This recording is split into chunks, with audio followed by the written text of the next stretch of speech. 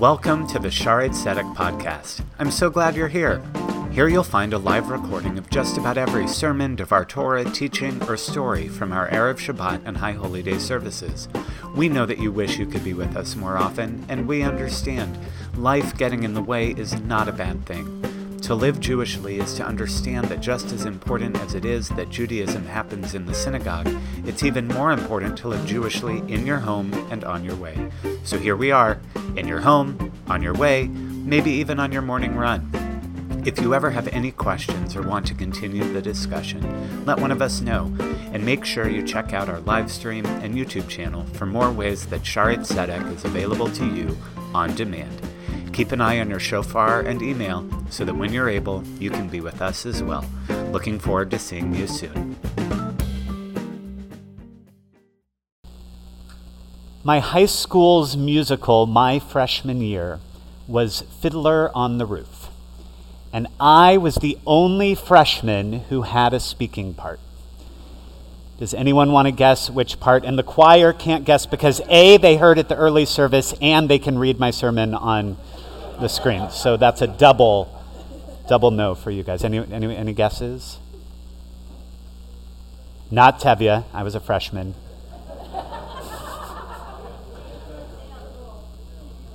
The rabbi, I heard it. The rabbi. It was typecasting. A blessing for the czar. May God bless and keep the czar far away from us. I think that was my only line, but I still have it memorized. So. You laughed more this time than last time. That's good. Now, my cantor at the time was very excited for my role. And she told me a story about her time as a student at the University of Hawaii. As an aspiring cantor and leader in her Hillel, she was tapped by a local high school to be the Judaic advisor for their performance of Fiddler on the Roof, in which none of the cast members and none of the teachers at the school were Jewish.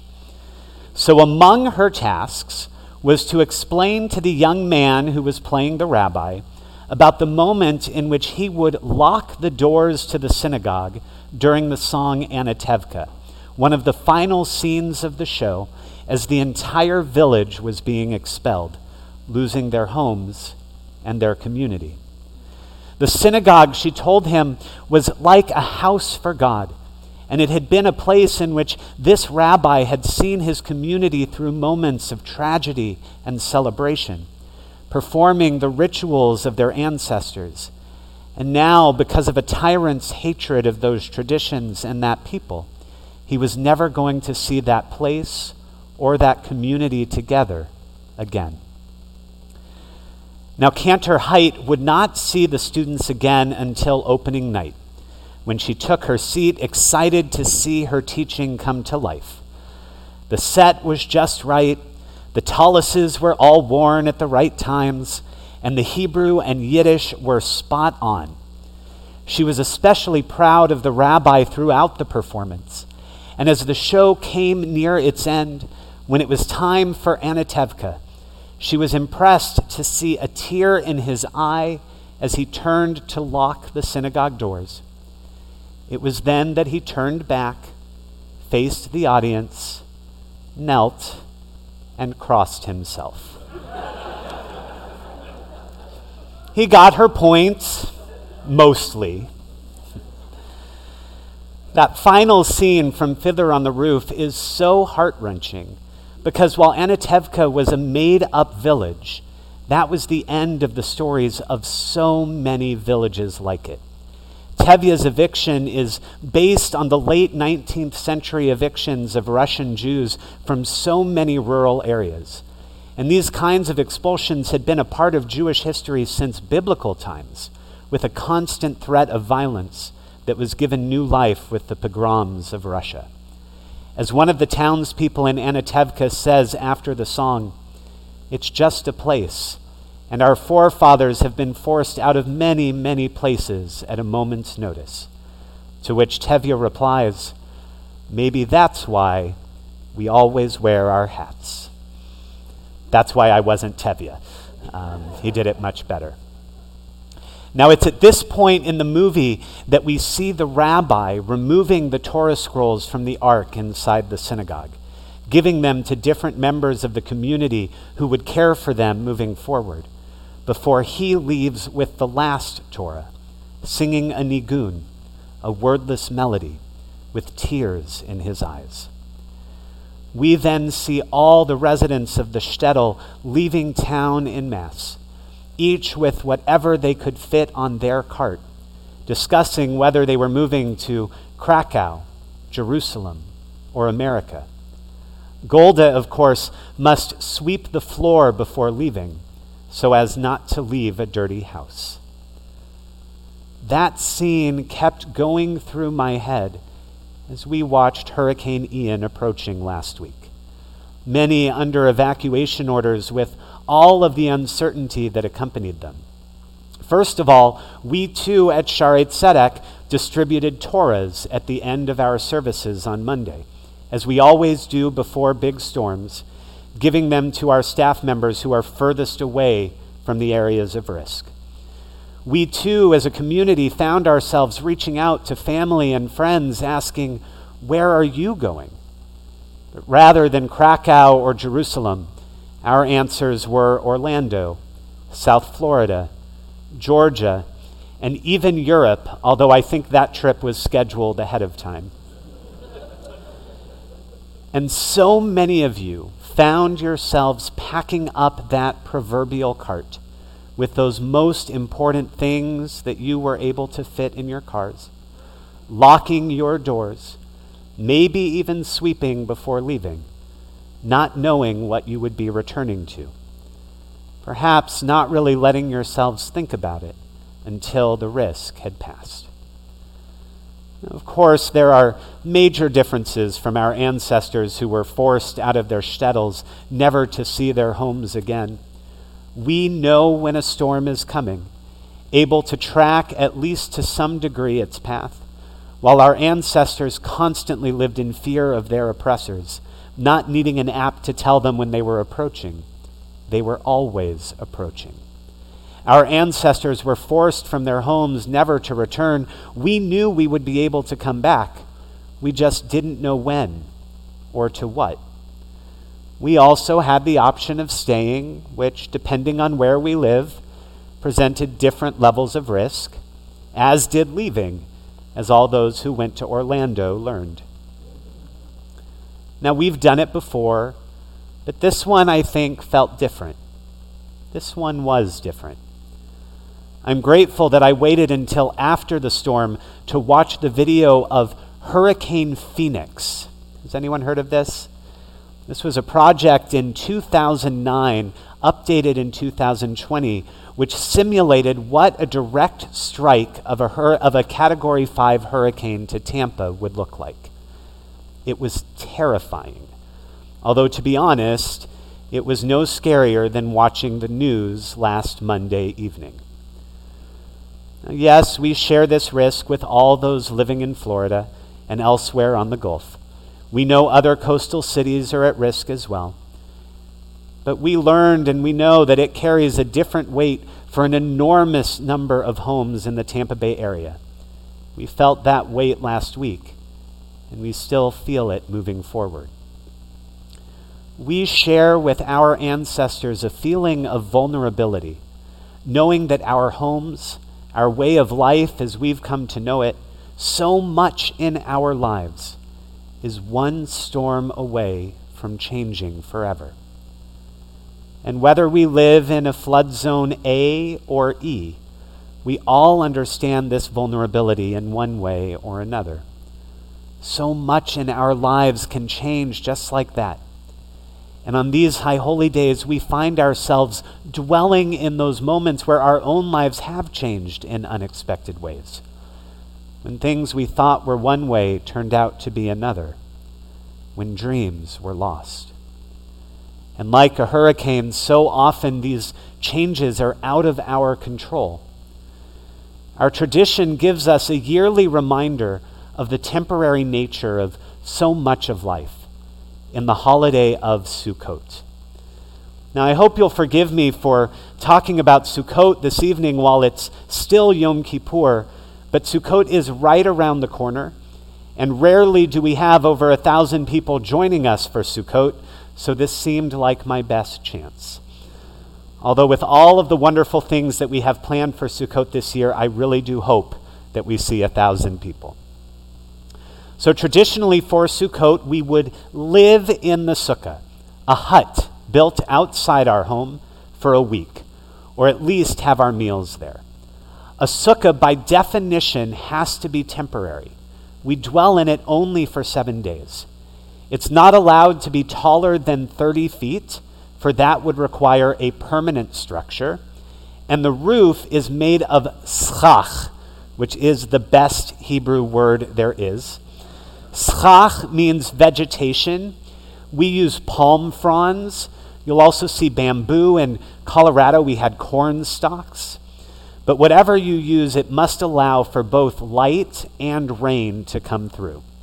And the schach cannot be nailed to the structure, making it even more vulnerable to wind. The structure itself must be strong enough to withstand a normal wind, but not necessarily more than that. And I know I'm not the only one who has had my sukkah blow into my neighbor's yard. While there's a debate as to whether or not a sukkah on a boat would be kosher, the reason is, and this is debated in the Talmud, since a sukkah doesn't have to be able to withstand a strong wind, a sukkah on a ship would not survive the 7 days. After all, a sukkah cannot be too temporary.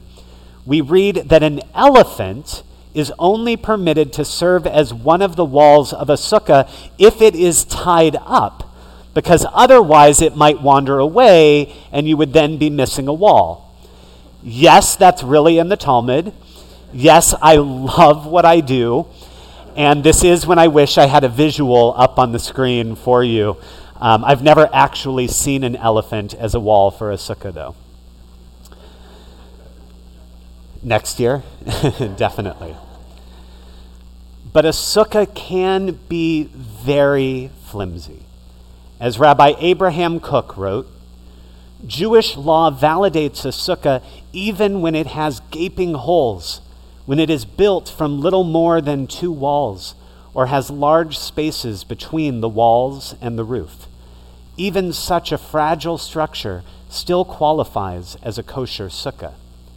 Rabbi Kook, or Rav Kook as he was best known, became the first chief rabbi of Palestine, as Israel was known while still under British control, just over 100 years ago. And Rav Kook grew up in that same Russia of Fiddler on the Roof. So he certainly understood what it meant to live in a time of uncertainty, to feel vulnerable. And he wasn't questioning why such a flimsy sukkah would be permitted. That he understood. His question came from one of our daily uses of the sukkah as a metaphor for peace. Each night, in a prayer that appears in the evening service and is also traditionally said before going to sleep, a time that was considered peak vulnerability during antiquity, we ask God to shelter us in a Sukkat Shlomecha, a sukkah of God's peace. Rav Kook asks, why pray for a sukkah, a makeshift booth of peace? Would it not be better to have a fortress of peace, strong, secure, and lasting? He continues explaining why the sukkah is actually the perfect metaphor for peace. Peace is so precious, so vital, that even if we're unable to attain complete peace, we should still pursue a partial measure of peace. Even an imperfect peace between neighbors or between an individual and the community is worthwhile. Rabbi Mark Saperstein elaborates, we erect structures of peace with care, but they are all too easily blown over by the strong winds of group hatred and extremism, or undermined by the seeping waters of suspicion, or consumed by the fires of nationalistic self-righteousness. In order for the edifice of peace to remain standing, we have to be constantly on guard, Saperstein writes. We cannot take it for granted that peace, once achieved, will automatically endure, a lesson learned all too bitterly in our own time. This is true everywhere, in our own families, communities, cities, and our nation.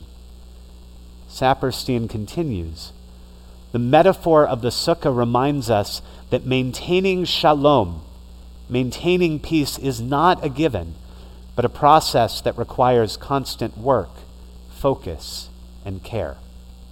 Rav Kook and Rabbi Saperstein teach us that it is precisely the fact of knowing that peace is temporary, that it is so vulnerable to the elements, that makes it so precious, that inspires us to want to care for it and nurture it. To live in a fortress can lead to taking one's home for granted, but when we care for and nurture something we care about, we come to care about it that much more. Now, most of our homes are closer to fortresses than the flimsy Sukkot that Rav Kook and Rabbi Saperstein were imagining. But when faced with a Category 5 hurricane that could bring 150-mile-an-hour winds and a 10-foot storm surge, even our fortresses are as vulnerable as a sukkah on the deck of a ship. So just as we would try to protect our sukkah in a storm, so too were we doing whatever we could to protect our homes last week. But what I saw that was even more beautiful was the way in which we were doing what we could to help our neighbors. Maybe it was helping someone put up their hurricane shutters or moving things to a higher floor that were heavy. And when we couldn't physically help, we were reaching out, offering support. Friends from out of town who would normally text were calling, wanting to hear our voices and wanting us to hear theirs. Just as we discussed on Erev Rosh Hashanah, even as we approached the storm from different places, with different needs and different concerns, we faced it together. We nurtured our Sukkot Shalom, our shelter of peace, even as we felt the vulnerability of our physical structures.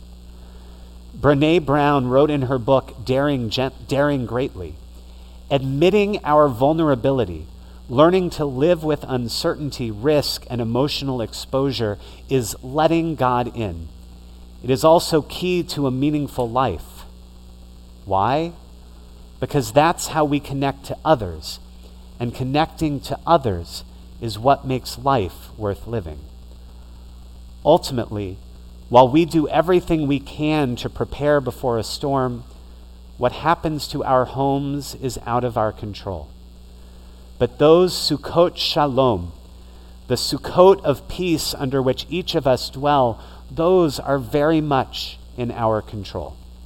Those are the connections, the relationships that we were nurturing this past week, validating our core values and making sure that they were strong and intact, regardless of the outcome of the storm.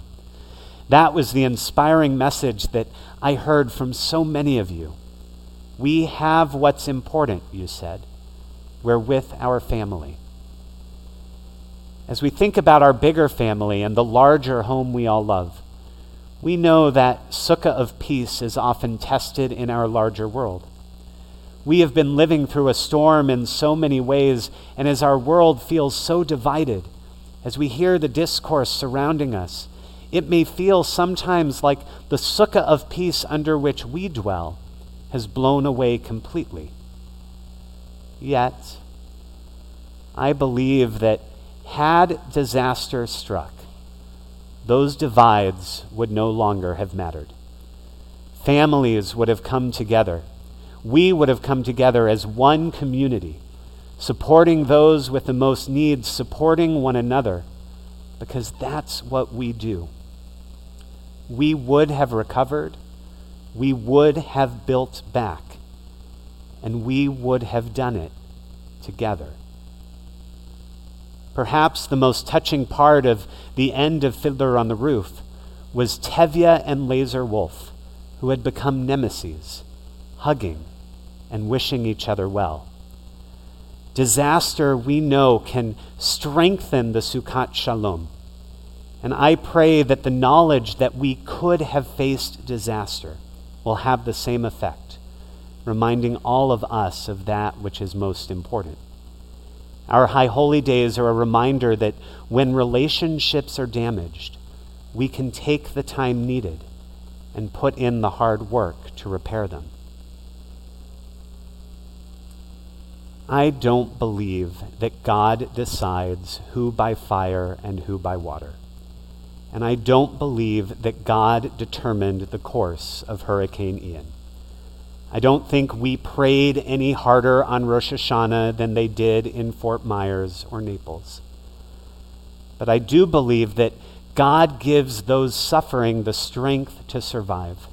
And God gives those seeing suffering the compassion to help those in need. I know that our community will continue to support our neighbors to the south even after the news cycle has moved on. And yet, I do thank God that I am not giving a different sermon this evening, that we are gathered safely, learning from what could have been rather than what was. So in addition to helping those whose lives were shattered, which we will continue to do, we will continue to ensure that our homes and our families are protected the best we can. We will pray for wisdom for our city, county, state, and other community leaders who continue to prepare for future storms, as we do everything we can as individuals and as a community to support that work. We will do what we can to protect our planet, trying to heal that greater sukkah that we know is all too vulnerable and battered itself. And most importantly, we will protect our relationships, caring for and nurturing those that are strong, not taking them for granted and always trying to make them stronger. And at the same time, doing all we can to begin to mend those in need of repair, knowing that even if we fell short these High Holy Days, those gates are never closed. Those Sukkot can always be tended to. Fiddler on the Roof begins with Tevye giving a monologue. Here in our little village of Anatevka, you might say every one of us is a fiddler on the roof, trying to scratch out a pleasant, simple tune without breaking his neck. It isn't easy. You may ask, why do we stay up there if it's so dangerous? Well, we stay because Anatevka is our home. And how do we keep our balance? That I can tell you in one word. You guys knew it too. So for Tevye, that word was tradition. For us, in our little village of Tampa, we too can sometimes feel like fiddlers on the roof. What keeps us up there is love for our home, love for our community, maybe also love of sun, beach, and winning championships, but mostly it's love of this community, love of what we've built here, love of what we know we can continue to build here. And it's also that tradition. It's knowing that we have always been more than where we live. We are more than the physical structures we've built and the things that we've acquired. We are nurturers of a Sukkot Shalom, a sukkah of peace that has given us strength in our times of need, a home built out of love that we pray will continue to strengthen and help us to weather any storm. Ufros aleinu Sukkot Shlomecha. Shelter us, God, under that sukkah of peace, that we may be protected together, that we may protect one another through all of life's storms. Ken Yehi Ratzon. May this be God's will. Amen.